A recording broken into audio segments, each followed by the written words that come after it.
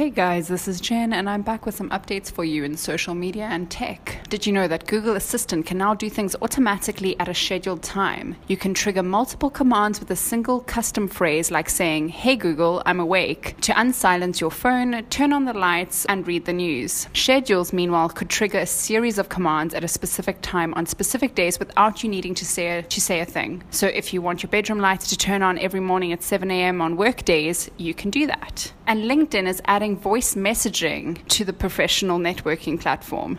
The voice recording feature will roll out to all users over the coming weeks and is available via the iOS and Android app. Users can receive messages on both mobile and on the LinkedIn website, and the voice messages can be up to 1 minute long. And here are some stats. More people use smartphones for checking email than making calls. Hey guys, thank you so much for subscribing. We really do appreciate it. If you've got a spare minute, please do leave us a review and stay tuned for more information tomorrow.